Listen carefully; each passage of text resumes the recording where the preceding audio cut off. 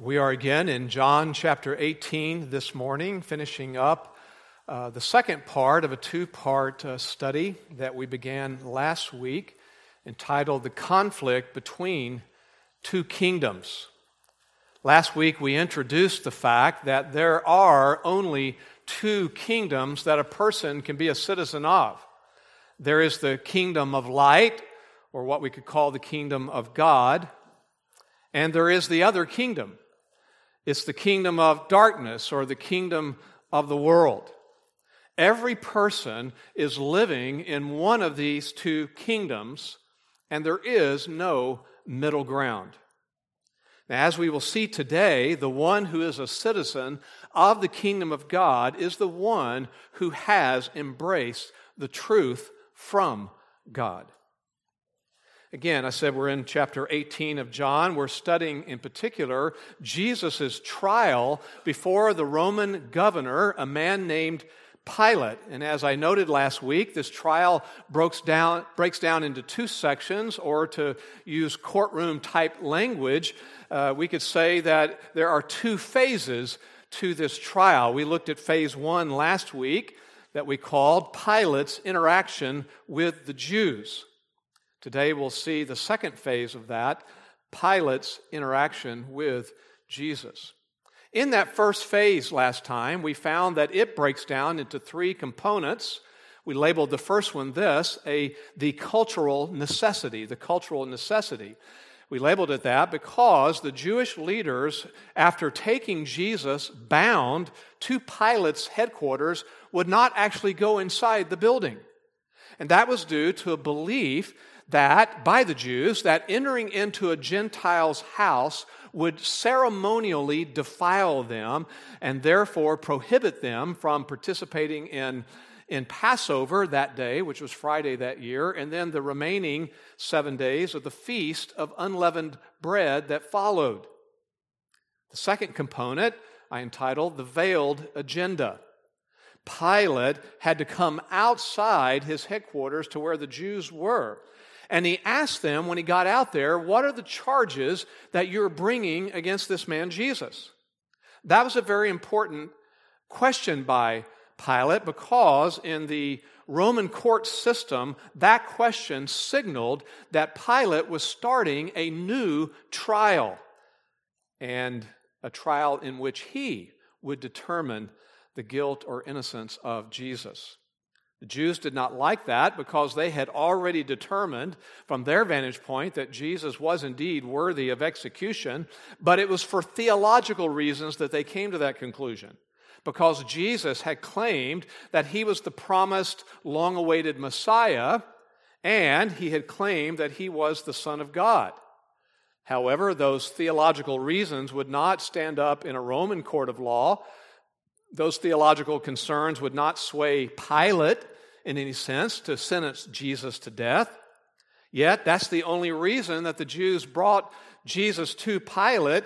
Their whole agenda was simply to use Pilate to make their belief in execution of Jesus, to make that execution official. In other words, they needed Pilate to confirm the execution of Jesus, because at that time in history, the Jews were not allowed to execute anyone. But it wasn't the Jews, really, that were in control of that whole situation. It wasn't even Pilate who was in control of the situation. God himself was orchestrating everything that happened. All the previous trials on the Jewish side of things, the trial before Annas, the trial before Caiaphas, the reconvening of the Sanhedrin where they made their verdict confirmed on their end. That was all orchestrated by God, as well as the need to have the Romans to sign off on the execution at that time in history. God had orchestrated all of that. And the reason was that if the Jews had had the power to execute Jesus, they would have carried out that execution by stoning him. And that was not God's plan for Jesus' death. He was to be crucified, the very means of execution carried out only by the Romans at that time. The third component we called the fulfilled prophecy. In other words, Jesus had prophesied himself more than once that he would die by crucifixion. One example we looked at last week was John chapter 12, verses 32 to 33. I'll read it again. Christ said, "If I am lifted up from the earth," that's crucifixion language, "I will draw all men to myself." Then verse 33 says, "But he was saying this to indicate the kind of death by which he was to die." So, God was truly sovereign over Jesus' unjust and unfair trials, and he was sovereign over the very manner of death that Jesus was to die. So, as I said, today we will move on to the second phase of the trial before Pilate. Number 2, Pilate's interaction with Jesus. And this phase breaks down as well. In this second phase, Jesus provides 2 very important clarifications to Pilate and clarifications for us as well. Here's the first one, number 1, the nature of his kingdom. The nature of his kingdom. Now, these religious leaders had tried their best to turn the situation into a political one, so Pilate would go along with them. It was for Pilate's sake. And we saw that last week as well. And I read this verse from the Gospel of Luke, chapter 23, verse 2. The Jews were saying things like this: "We found this man misleading our nation and forbidding to pay taxes to Caesar, and saying that he himself is Christ, a king." Now that last part was true. Jesus had claimed that. He had claimed to be the promised Messiah. And in Jewish expectation, the Davidic Messiah, the Messiah was of the line of David, and he was, therefore, the promised king of Israel. But those other claims were outright lies. Jesus had done nothing to try to mislead the nation of Israel into rebellion against the Roman Empire. And when it came to paying taxes, Jesus had actually taught them the opposite of what he was being accused of. Luke chapter 20, verse 25. He said to them, "Render to Caesar the things that are Caesar's," which means pay your taxes, "and to God the things that are God's." But that was not the only charge or 2 that the Jews tried to make against Jesus in order to sway the Roman government system. The Gospel of Mark tells us that there was another issue that they brought to the table, that these religious leaders tried to use to make a case against Jesus. We find that in Mark chapter 14, verses 57 to 58. Here's the issue. "Some stood up and began to give false testimony against Jesus, saying, 'We heard him say, I will destroy this temple made with hands, and in 3 days I will build another made without hands.'"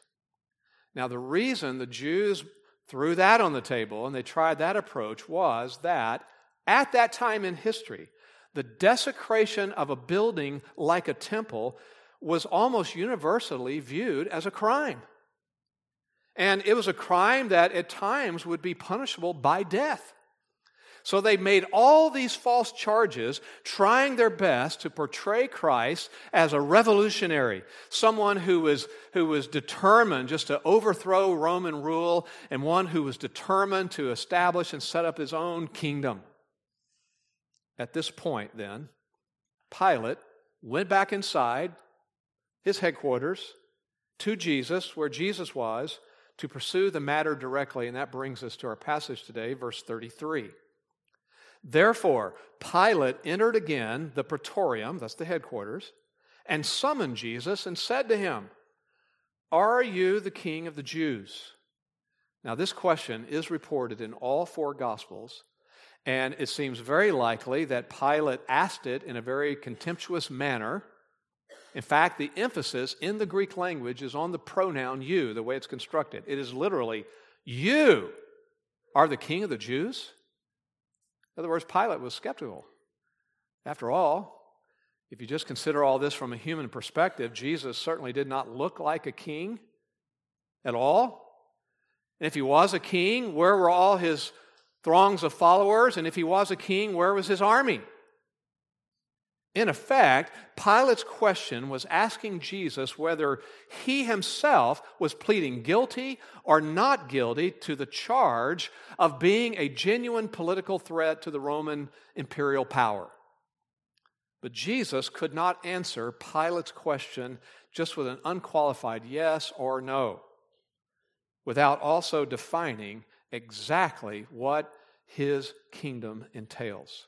So it prompted a counter question. It's like the tables have turned. Suddenly the prisoner is interrogating Pilate. Verse 34, Jesus answered, "Are you saying this on your own initiative, or did others tell you about me?" Now, Jesus was not evading Pilate's question, though it might look like it. Instead, he wanted Pilate to go ahead and say the perspective from which he was asking his question. For example, on one hand, Pilate may have just misunderstood something, or he may have just been curious about whether Jesus thought he was setting up some kind of worldly kingdom that would be opposed to Rome. If that was the case, then the answer would be a simple no, I'm not doing that. Because Jesus was not seeking to be a rival to Pilate in Judea. He was not seeking to be a military leader. He was not seeking to be a political leader at all. But on the other hand, if the question was actually coming from the Jewish perspective, that Jesus had promised that he was the long-awaited Messiah, then the answer must be yes. Pilate's response was rather indignant to what Jesus asked him, even condescending. Verse 35, Pilate answered, "I'm not a Jew, am I?" Pilate wanted to make it very clear he was not interested in all the Jewish religious matters and all the intricacies of their religion. He didn't care about that at all. All he cared about were the issues that affected his own kingdom, the issues that would affect the sovereign rule of Caesar. So he elaborates a bit further in verse 35. "Your own nation and the chief priests delivered you to me." Now, we know that ultimately it was the Sanhedrin, the ruling body over Judaism, that sent Jesus to Pilate. But notice that Pilate just singled out one entity out of the Sanhedrin, the chief priest. And that was because they were the predominant voice of that ruling body. So they sort of summarized the perspective of the Sanhedrin. And he used the verb delivered that had an edge to it. It's a verb that has the nuance of betrayal or turning over somebody to somebody else, betraying somebody. So obviously, by using this language and by asking this, Pilate was clearly not satisfied with what the Sanhedrin was doing. He was not satisfied with the charges they brought against Jesus or how they were handling anything. He knew they didn't care about Rome. He knew that the religious leaders had been looking out for their own interests in some way. And that was the reason for Pilate's further question in verse 35. He looks at Jesus and says, "What have you done?" Now, with that question, Pilate is pretty much cutting to the chase, getting into the bottom line, as we'd say. And it's sort of the idea of this. He's saying, come on, really, forget all them. What have you done? And why do they hate you so much? So even though Pilate didn't understand everything, not everything about the case, he did know that when it came to those Jewish religious leaders, that there were ill motives behind what they were trying to do. And Matthew's account of all this adds this note of commentary in Matthew 27:18. It says that Pilate knew that because of envy, they had handed him over. Envy, jealousy, mixed with anger at Jesus. So yes, Pilate knew better than just to trust the Jewish religious leaders and to rubber stamp what they were asking. But he still did not understand what exactly Jesus had done to promote that level of hostility from them. And therefore, he was wondering, genuinely, if Jesus had committed some crime. What is it? What actual crime did you commit? Because that's what's needed to prosecute someone. And that prompted this very important exchange between Jesus and Pilate that sheds light now, clarification on the nature of Jesus' kingdom. Verse 36. Jesus answered, "My kingdom is not of this world. If my kingdom were of this world, then my servants would be fighting so that I would not be handed over to the Jews. But as it is, my kingdom is not of this realm." Now, Jesus accomplishes a couple of things with that. First of all, he does clearly confirm that he is a king and that he does have a kingdom. But second, he does go on to clarify the nature of that kingdom. The Greek term for kingdom carries a nuance of a rule or a reign, a kingly reign, but it's not the word that would refer to a kingdom that had a particular territory or boundary or location, earthly territory.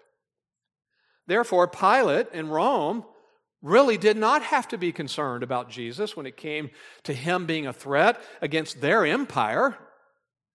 There is no earthly territory that Jesus was claiming to rule over.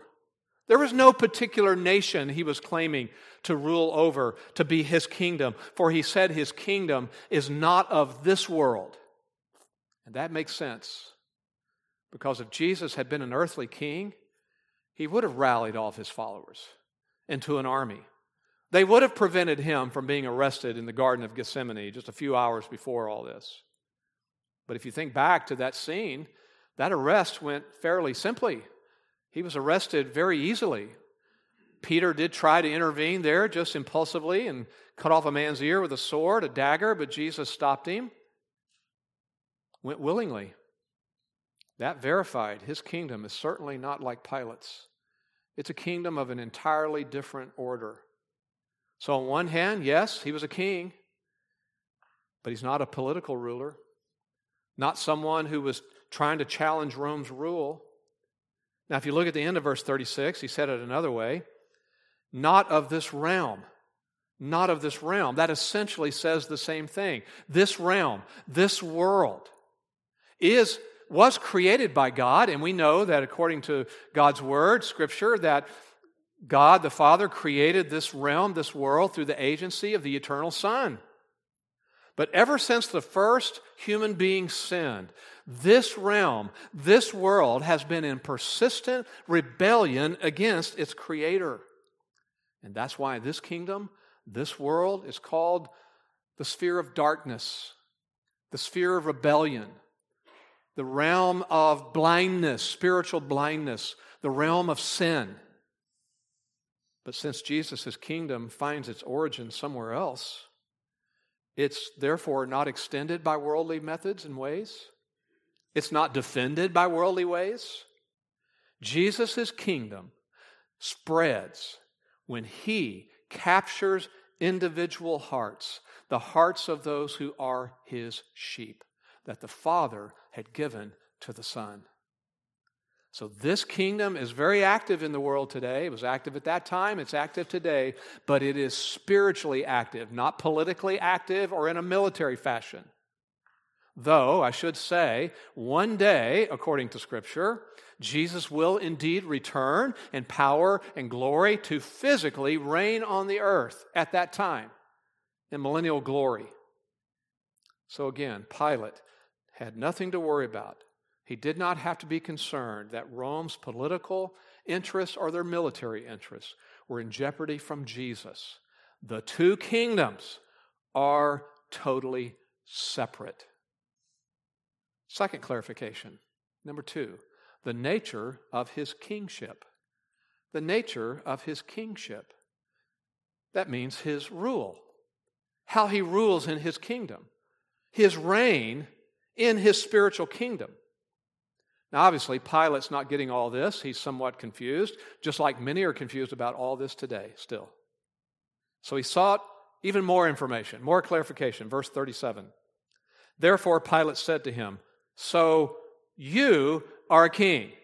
Once again, in the Greek text, there is emphasis on the pronoun you. You are a king. He's still not getting it. Jesus didn't look like a king. Not the kind King Pilate was accustomed to, at least. And again, many people today think in a similar way about Jesus. He's a good man, has some good teachings. He's a good example to follow, a good example to learn from, but he's not really someone to be a king over their lives. He's not really someone to submit to and follow as their king. So Jesus did clarify how he was exercising his kingship. Verse 37 again. Jesus answered, "You say correctly that I am a king. For this I have been born, and for this I have come into the world." Let's stop there for a moment. Those phrases, born, have come into the world, they confirm that Jesus pre-existed before coming to earth. He's the eternal Son, the eternal second member of the Godhead. He pre-existed, so he was born. He came into the world, this realm, and it therefore confirms the incarnation, the Son of God, taking on human nature and a human body.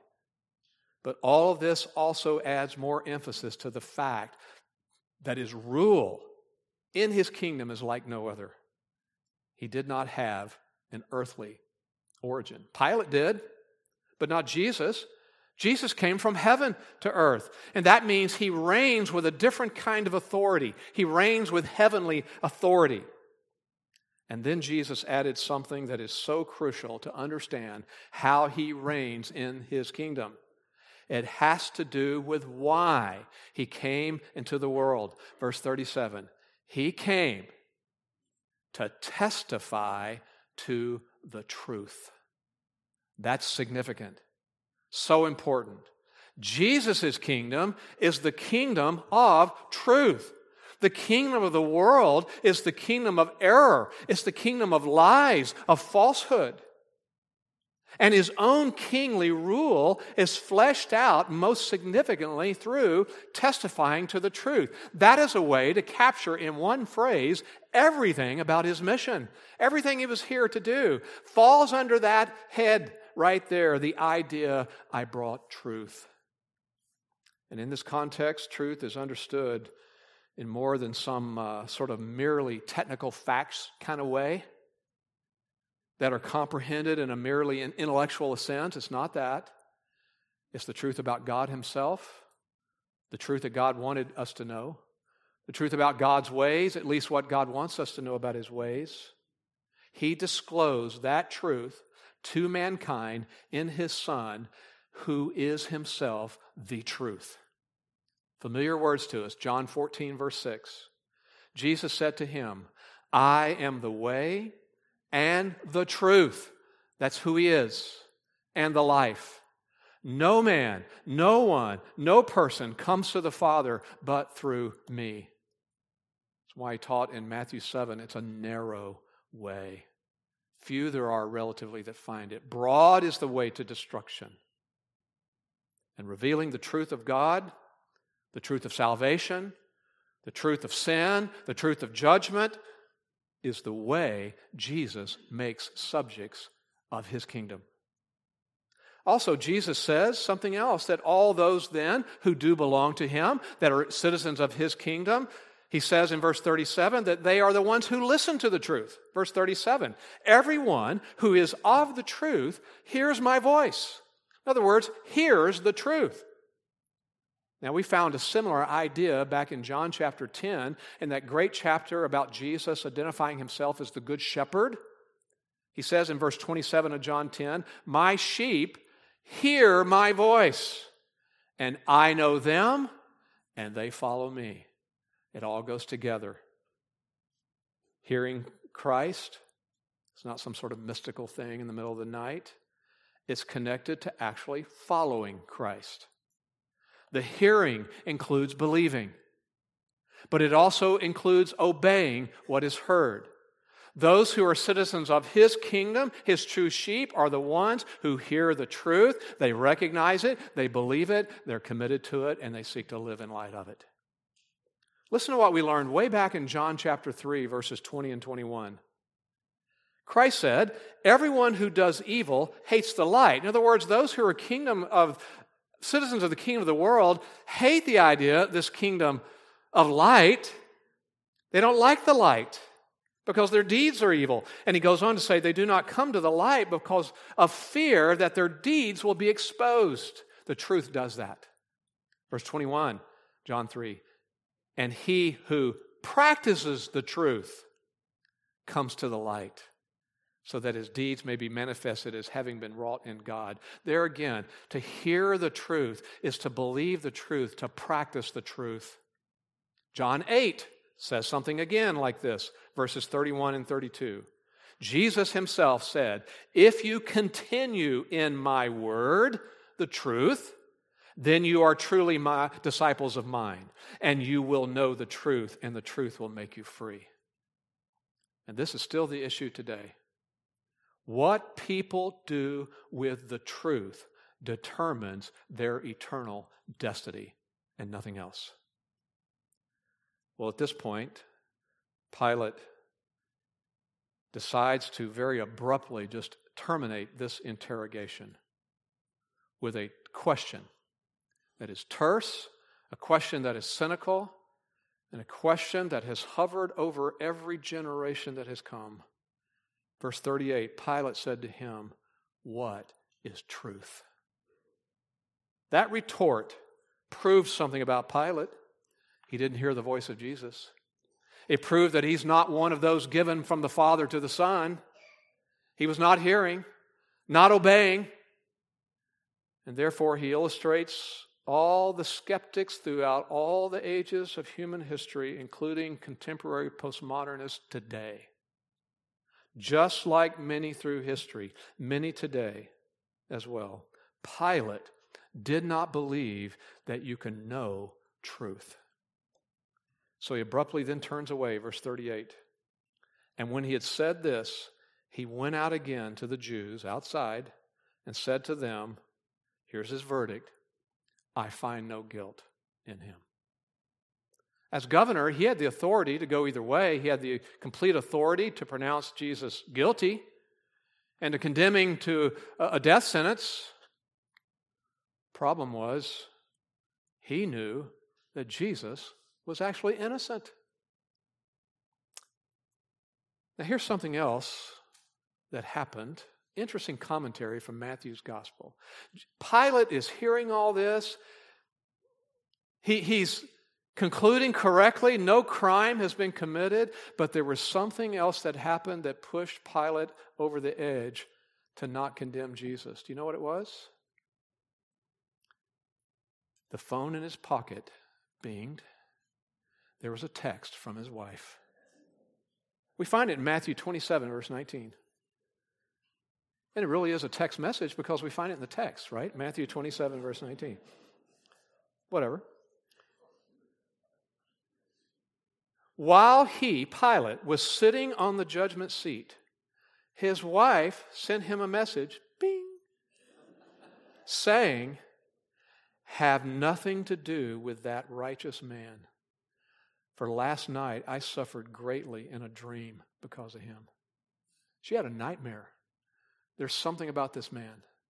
Stay away from him. Don't deal with this.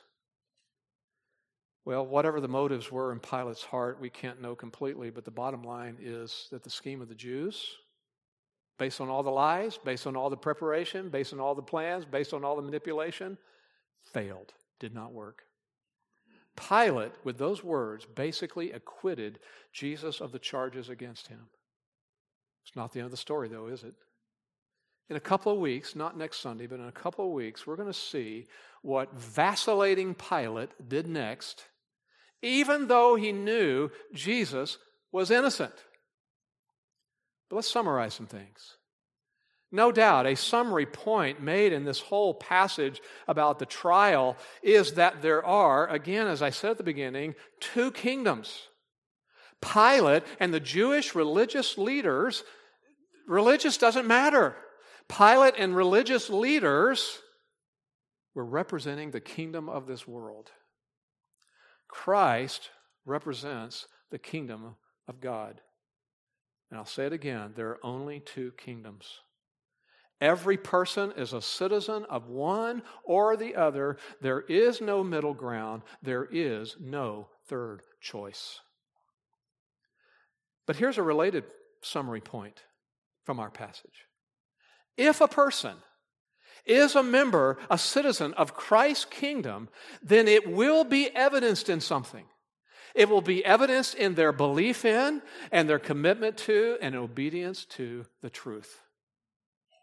It is that person who is a genuine follower of Christ. It is that person who knows eternal life, which includes abundant life now and hope and joy, even in the midst of the most difficult trials, and it includes life everlasting in heaven when they die.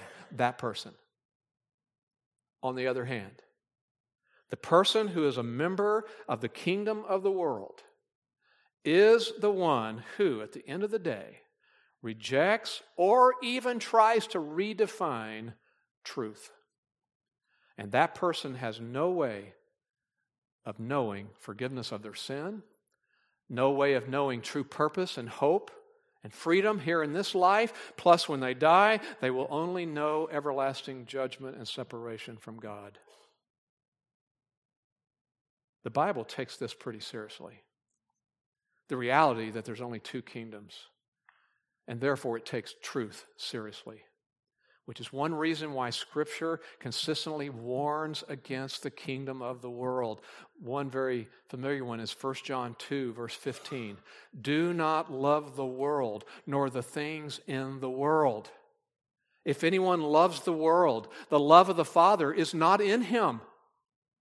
It doesn't mean that we don't love the things that God does in our lives and through us in this world. It doesn't mean that we're not grateful for the many blessings we get to enjoy. It doesn't mean that we don't have responsibilities that we're required to fulfill while we're here. But that's something different than loving the world, loving the views of the world, loving the way the world tries to redefine truth, loving the world's opinions and perspectives. That person, the love of the Father is not in him. There's another way then to look at this encounter between Pilate and Jesus. It was not only a conflict between two kingdoms or an encounter between two kingdoms. Inherent in that is the fact that it was also an encounter between two radically different value systems. And that's confirmed in that question, what is truth?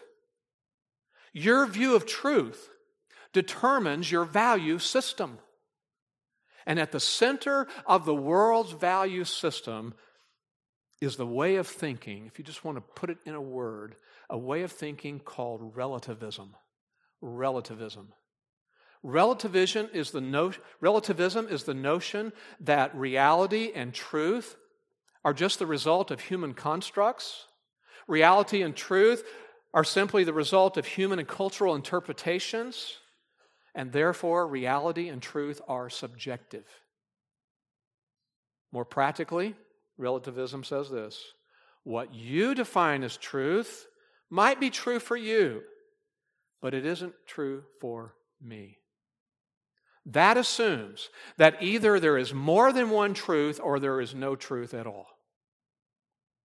It is this relativism that characterizes the postmodern world in which we live.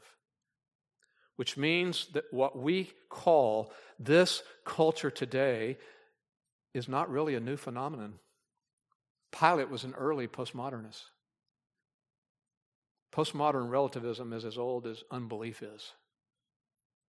And that same question, what is truth, that's been hovering over every generation is what has given rise to all the contemporary debates that are going on today. Let's just look at some examples.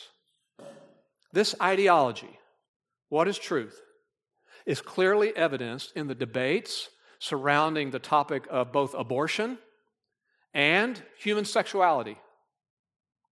It is ultimately the view of what truth is that frames those debated questions.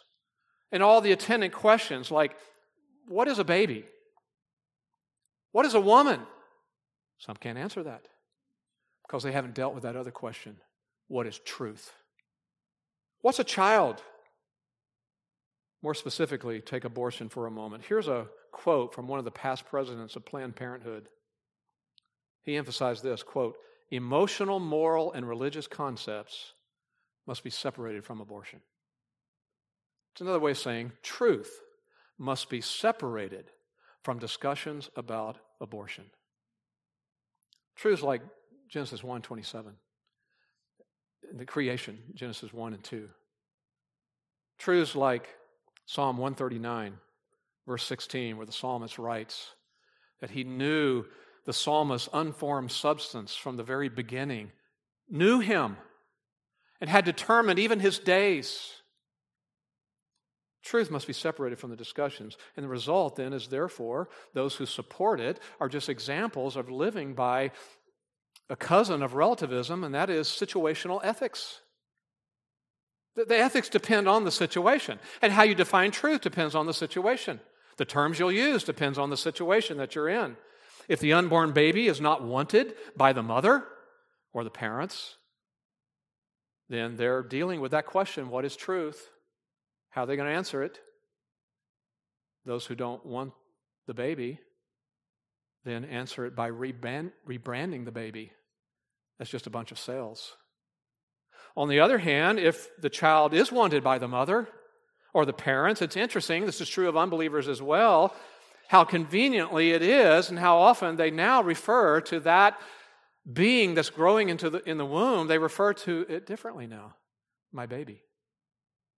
Only because of the situation where they want it or not. What is truth? For the world, the kingdom of the world is determined by the situation because everything is relative. This strikes at the heart of relativism, where the truth is dependent on the situation. Take the controversy over gender, it's no different. Proponents of so-called gender ideology have come to teach and to counsel children and even to seek legislation, influencing people to question their biology. That ideology tells children that there's no limit to how you can identify yourself. No limit at all. There's no limit to how you identify yourself when it comes to a choice of gender. There's just no limit. I mean, whatever aligns with you and your so-called true self, it's up to you. Why are they doing that? Because they haven't dealt with the answer to the question, what is truth? They're still asking Pilate's question. For those pushing gender ideology, it's just dressed up differently than the abortion proponents. But it's the same issue. When all is said and done, though, only God's truth will endure.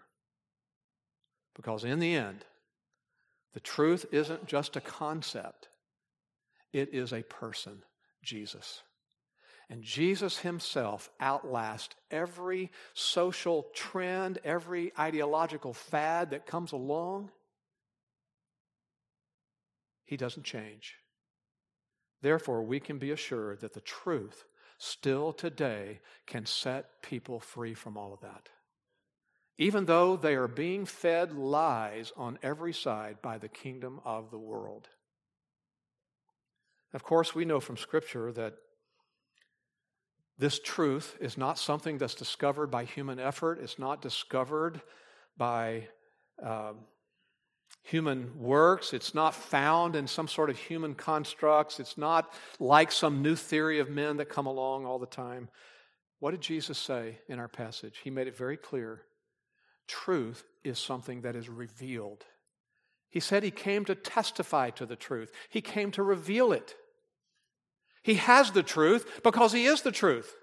And he reveals the truth. And he does it by his Spirit and by the Word of God, Scripture, and he does that to the hearts of those who are his sheep. So it is truth that Christians have to offer to this world. That's it. That's what we offer. I don't offer anything else to anybody except truth. And it is truth that we must be willing to take a stand on, to stake our lives on. I'm not going to stake my life on other things, but I will on the truth of Scripture. It's what our world needs. It's what people all around us are hungering for, whether they know it or not. It is what they're hungering for. the very truth that we as Christ's true followers believe. So we are to know the truth. We're to live our lives in light of the truth. We're to proclaim the truth because our Savior, our Master, is the truth. And those who receive the truth in faith are saved by Jesus. And all those who reject the truth, His truth in this life, are going to be exposed by that same truth someday in judgment. The bottom line is you cannot afford to ignore Jesus' kingdom, and you cannot afford to ignore His kingship, His rule. He put it very clearly and bluntly this way in Matthew 10:28. Do not fear those who kill the body, but are unable to kill the soul, but rather fear Him who is able to destroy both soul and body in hell. We don't have to fear, though, because that's the good news of the gospel.